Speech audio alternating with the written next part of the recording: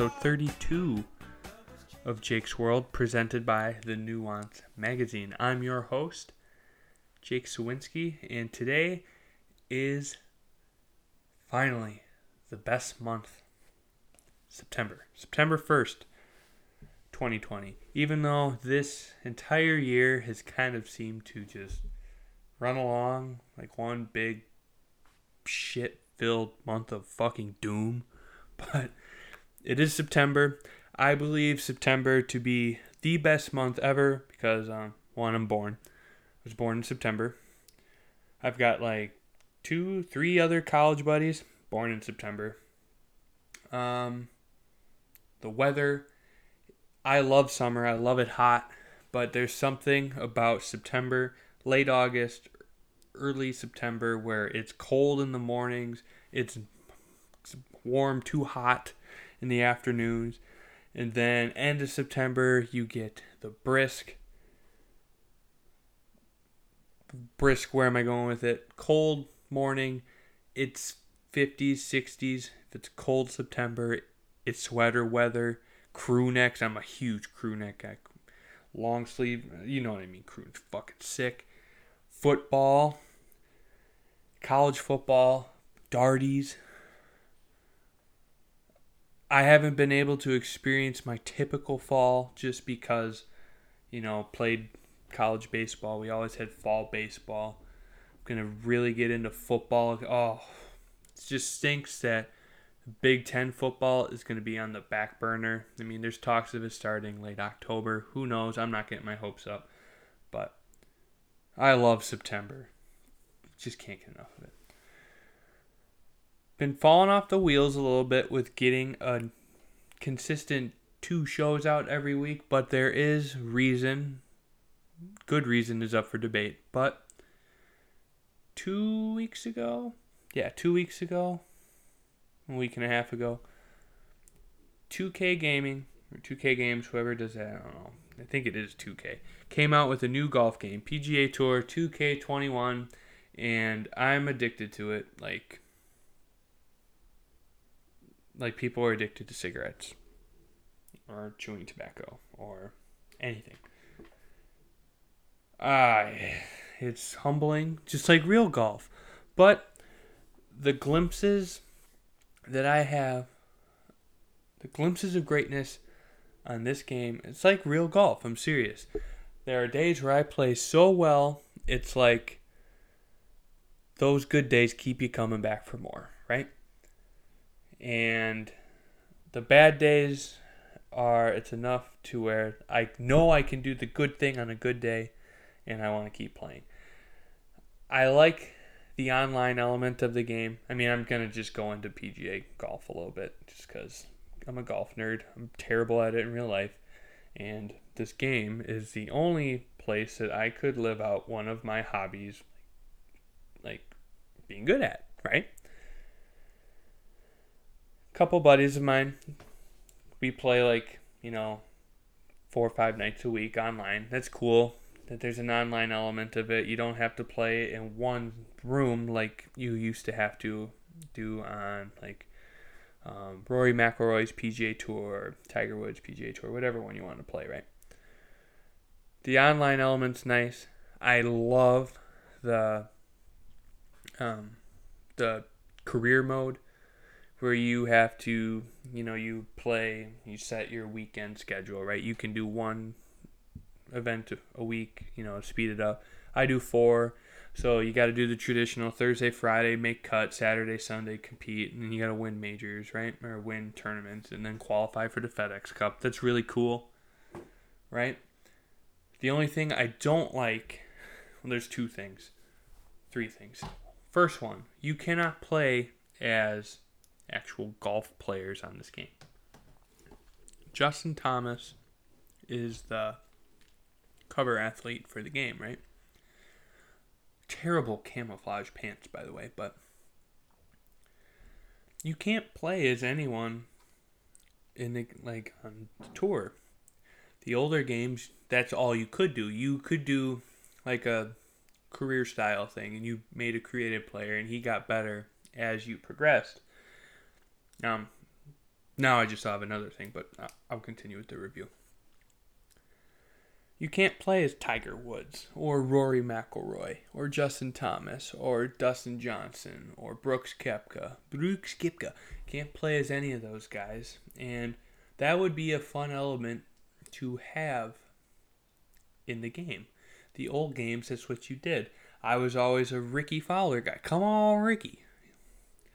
I played with Ricky Fowler better in the game than he does in real life because I would win. But that's one thing I don't like about it. It's probably the biggest downside, honestly. The second thing is there's no progression for your player, right? You get better by upgrading your clubs, upgrading your equipment. And you can do a lot of customization things, which is really cool. And there's in-game sponsors. Like, the new set of clubs I want are Callaway Mavericks. You can get those in the game. If you play casually and you have a set of hand-me-down TaylorMades, you can get TaylorMade gear. Bridgestone. Ping's on there, I believe. Golf club. There's all kinds of sponsors with, your clothes, your shoes, your hat, your sunglasses, wristwatch, pants, polos, like Ralph Lauren. It's all in there. And they did a really good job of giving you customization for your appearance. And I guess they made upgrading simple just because you can unlock a new driver or a new lob wedge, new 60-degree wedge. But you can't get better with the set clubs you have. Once you have a good club based on your preference, how you play, that's really it. You can't, increase 5 yards on your drive based on your performance in game, things like that. It would be nice if they had a little bit of an element in there where, you can't do Bryson DeChambeau workouts in the game, of course, but it could be a little more complex than just, okay, you have enough coins to unlock another driver. I think they fell a little bit short on that, but the customization aspect is very, very good. Third, this isn't a critique as much as it is me getting Costanza style pissed that I'm so inconsistent with it. On the old version of the game that college buddies and I always played, it was really simple when you actually swung the club. Left stick, down, and back up.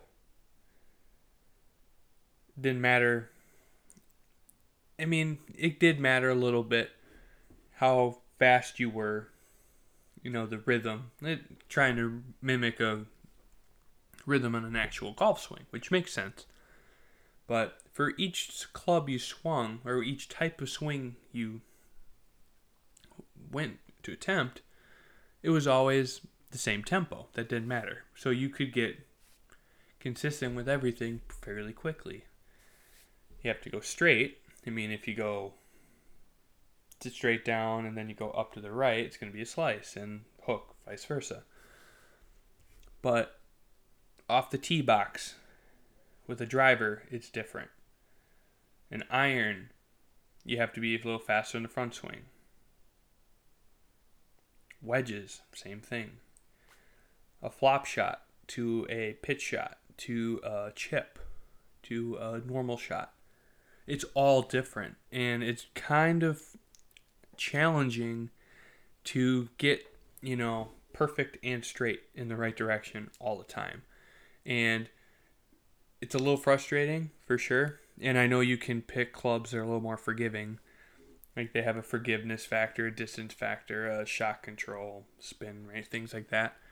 But is that frustrating when you hit a boomer off the tee and then you have a pitching wedge, you're 90 yards away. I'm good at the flop shot. I got that down to where I can put it, 5 to 10 feet from the cup.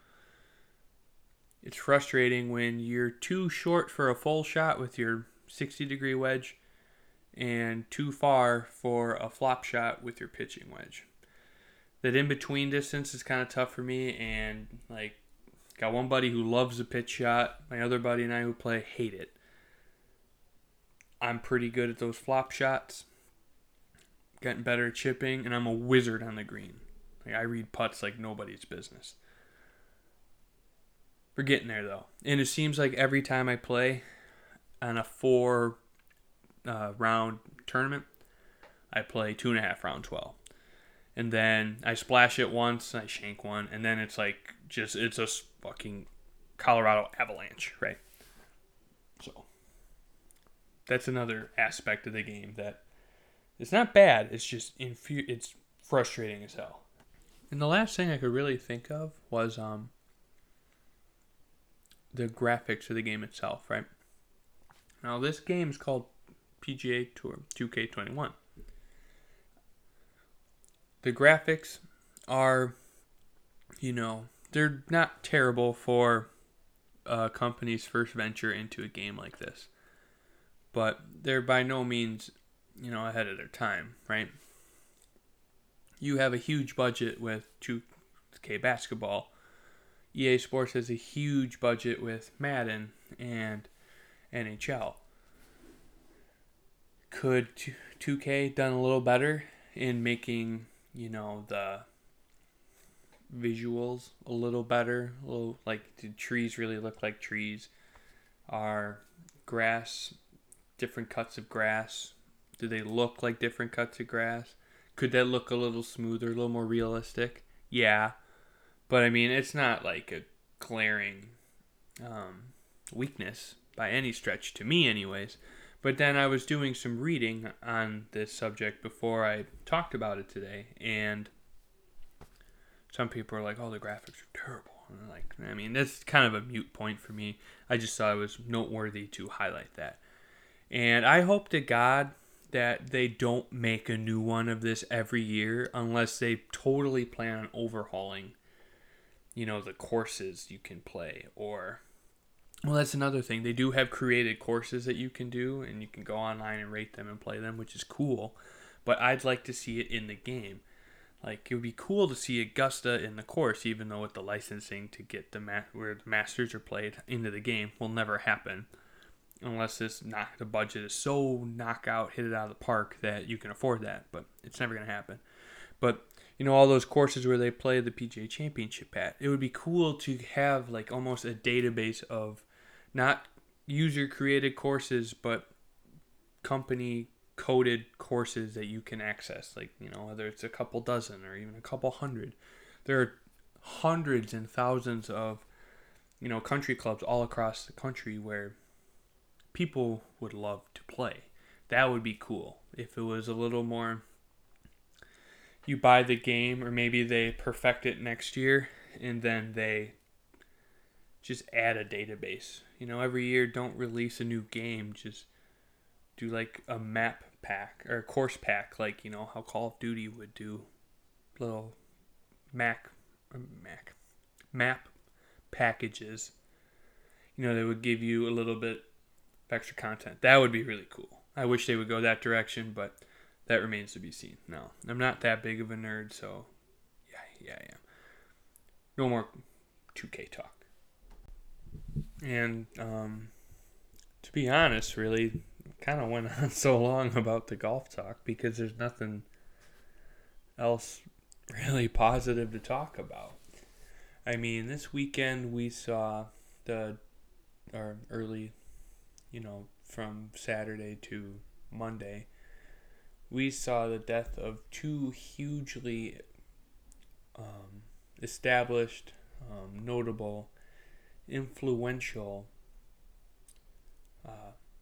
African American icons in their respective industry. And the first one is actor Chadwick Boseman.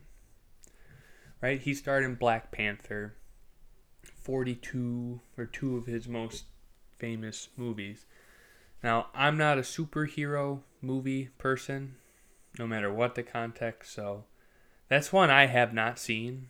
That might be a little crazy, but I just have not seen that one yet, but I'm definitely going to give it a chance this weekend. I'm assuming I'm going to like it. Just because, I mean, it's not that I don't even like superhero movies. It's just they don't do that much for me. But I have seen 42, and he did a tremendous job in that role. And of course, he was an extremely talented actor and a very likable person. You know, he seemed to be revered by the community in all aspects. I don't know why my parents are yelling. Sorry if you heard that. But lost my train of thought. Where was I going with that? Oh, but his character isn't what my biggest takeaway from the entire thing was. I mean, it sucks to lose someone like that, but it's crazy to me how long he went about his daily life. You know, going about his business, being good at it. Not even just being good at it, being great at it and exceptional at it without complaining and not telling anyone. You know, keeping his cards close to his chest and, you know, props to the people around him who didn't, you know, tell other people about what he was going through. Now, if you were unsure, he was diagnosed with, I think it was stage 3 colon cancer in 2016. So 3.5, 4 years ago, he had stage 3 cancer. And he didn't shy away from doing his work. And it's not like he was doing sitcoms, right? Like the perfect example for me comes to mind is Cheers, right? It's a show based upon the social group's interactions in a bar. One guy's Norm is always sitting at the bar, and I don't remember. Oh, it's Sam. Ted Danson plays Sam. He's the bartender, right? And the entire premise of the show is inside of this bar. Chadwick, he wasn't doing that stuff. I mean, Black Panther was a physically, you know, involved role. Like, he had to look the part. He had to do stunts and things like that. Maybe not stunts, but you know what I mean. He had to be physically involved in the shooting of this movie. And for 99.99% of people going through cancer treatments, chemo, and everything else that comes along with that, you wouldn't be able to hide it, yet alone do it. Most of us would be like, I'm not going to be able to do that. I'm not doing well. I'm ill. And it's amazing to me how he just went along his business, you know, just kept going every day.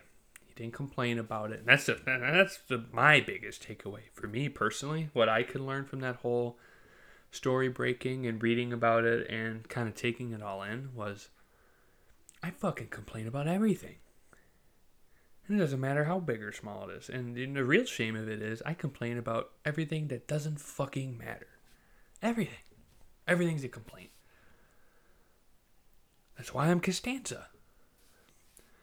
It's negative to neutral for me. It's rarely ever positive or optimistic. It's always meh, or pessimistic or just indifferent. And it shouldn't be like that. And Chadwick was a huge example of how to live your life. And we should look at that and take note of that and try to implement that into our daily lives, right?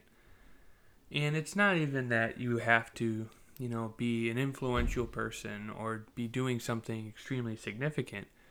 It's just the attitude of which you bring to the table, right? He could have been the first person to, you know, give up, right? Stage 3 cancer 4 years ago. He could have been like, well, I don't have much time. I mean, I'm just going to live out the rest of my days doing whatever I want to do. It could be I could live out the rest of my days feeling sorry for myself and wanting other people to feel sorry for me. He didn't give up. He just did his thing. Acting is what made him happy, and props to him for, impacting in the acting world and all of us by watching his art. And I mean, like I said, that's something that I will take away from that, bringing positivity and energy and charisma to everything I do, or at least attempt to, and discard all the negative thinking. And it's something that everyone should do, not just people who have tendencies to be the opposite of that, if that makes sense. So, like I said, may he rest in peace, and that's only one of two. And I'm going to wrap up the show talking about John Thompson, legendary NCAA basketball coach, coached Georgetown Hoyas. And he was the first African American coach to win a national title game. And honestly, I don't know how many have since. And he's coached a ton of basketball players throughout his long tenured career at Georgetown. This includes Allen Iverson, the story I'm going to tell here and kind of tie this segment all together.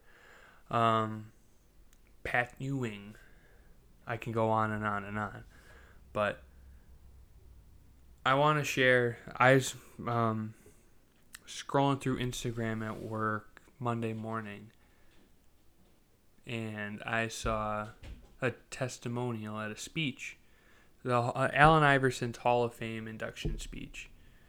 He told a story about how Coach John Thompson saved his life, and I was like, I don't know if I've ever heard this story before, and I might have been very sheltered when it came to hearing about this story, but I will share it anyways. Now, I am reading a story posted on NBCSports.com. How former Georgetown coach John Thompson Jr. saved Allen Iverson's life. I said coach, a little goofy there. I said coach. Sorry. Excuse me. Allen Iverson was one of the most hyped two-sport high school recruits in it. I'm not going to read it all. That's stupid. Iverson was like a fucking stud football and basketball player in high school, right? And like he was getting recruited all over the place for both sports. I mean, most people don't even get recruited anywhere for one sport, let alone everywhere for two. But he was from Virginia, and he got involved in a bowling alley brawl. That's what the article calls it. His future was changed forever, and potential college suitors became limited. It was an incident that exemplified the racial divide in that Virginia town, which the ESPN 30 for 30 documentary No Crossover detailed so well. And, he got into some trouble, and John Thompson was willing to give him another chance. Trying to skim here. I want to read the story of what happened, not just like the news fallout. Shit. Let me change it real quick.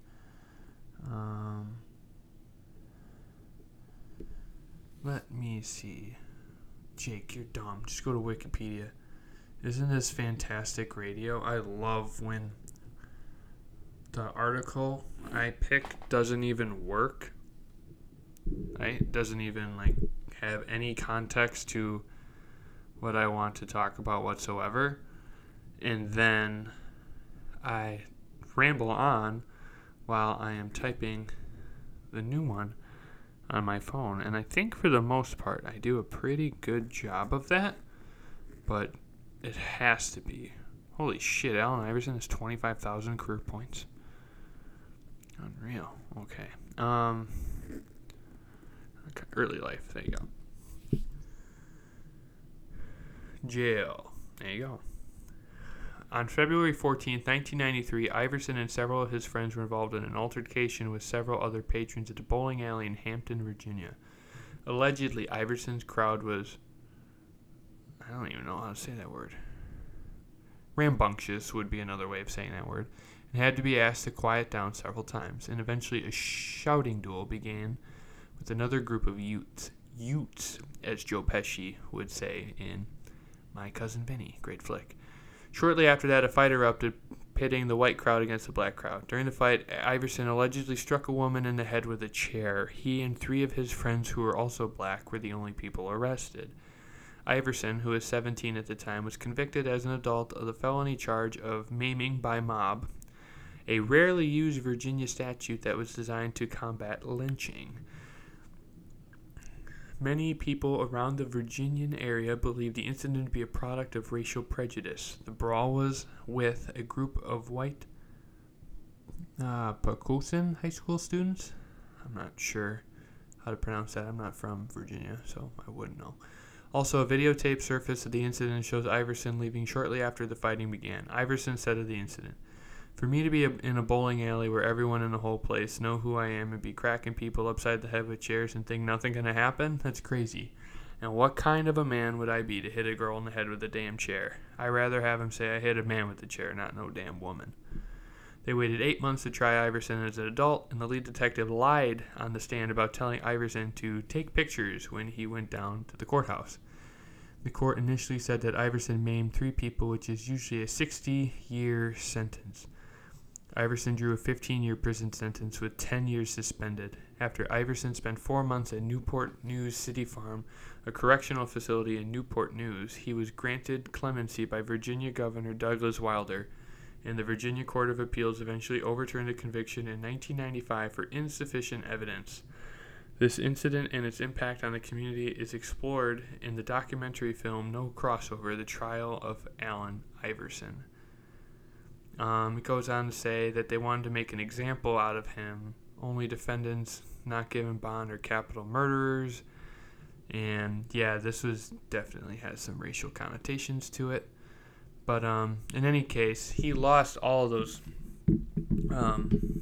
athletic offers, of course. I mean, he could have done a lot less to lose a lot of those offers. But the video I watched is him speaking at his Basketball Hall of Fame induction, and it's that he's really emotional about it because, I mean, as a 17, 18-year-old kid, I mean, you're looking at a long time in prison just as your life is beginning, really. And, I mean, your almost imminent livelihood of being a professional athlete disappears just because you were at the wrong place, or the right place, wrong time, wrong place, wrong time, however you want to word it, right? But the coach gave him a chance, right? Because, I mean, think about it. Even if you were innocent of any wrongdoing in a situation like that, surely the national attention that this case got, and even being associated with someone who was involved, definitely has some negative repercussions. That's regardless of any racial undertones that were clearly that were factored in the 3-4 paragraphs that I read. I mean, that was clear. I mean, if I were to get in a shouting match at a bowling alley and it wasn't on camera and I was detained, I would be able to post bail, and it would probably be a much smoother process in the trial, especially if I did not commit a capital crime, which he did not.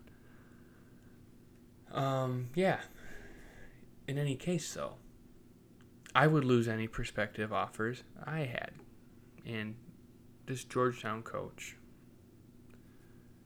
gave him a chance to play college hoops, right? Just John Thompson was like, wow, you get a shot. I mean, you got to make it work. And that's what he did. And then the rest is kind of history there. Allen Iverson, undersized point guard. I think he was only 6'1". He's a killer, right? One of the best point guards to ever lace him up. 26 points per game, career scorer, Hall of Famer. Incredible talent. And I mean, that wouldn't have happened if one coach didn't inspire or aspire to, change people's lives. And that's kind of my moral with, Chadwick Boseman and John Thompson here is it's kind of inspired the title of the episode too.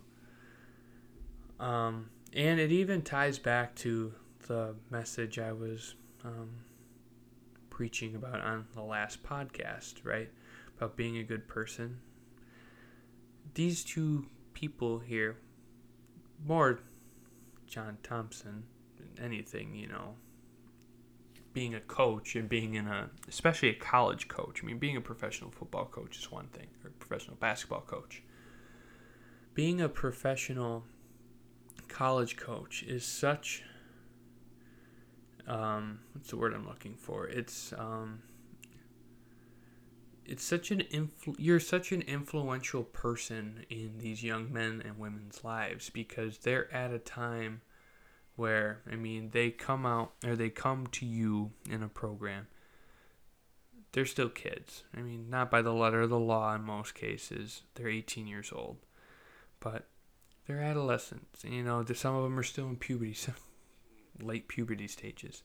They're still growing. They're still developing and learning about the world. And it is your job to mold them into young men or women and prepare them for the real world. Teach them lessons about the real world. How to conduct yourself in the right manner. It's such a character building aspect, and which is so unique to sports. And high school coaches get it a little bit too, but it's not the same because college is such a strange transitional period, and they have to do it pretty much on their own. It's such an honor to be able to do that, and the way Coach Thompson did that for so many years is, inspiring. It's the same for guys like Dean Smith, Roy Williams, Coach Krzyzewski, Jim Boeheim. You would say Rick Pitino, but no. Tom Izzo. All these legendary coaches. Nick Saban, Urban Meyer, guys like that. Not the scandalous ones.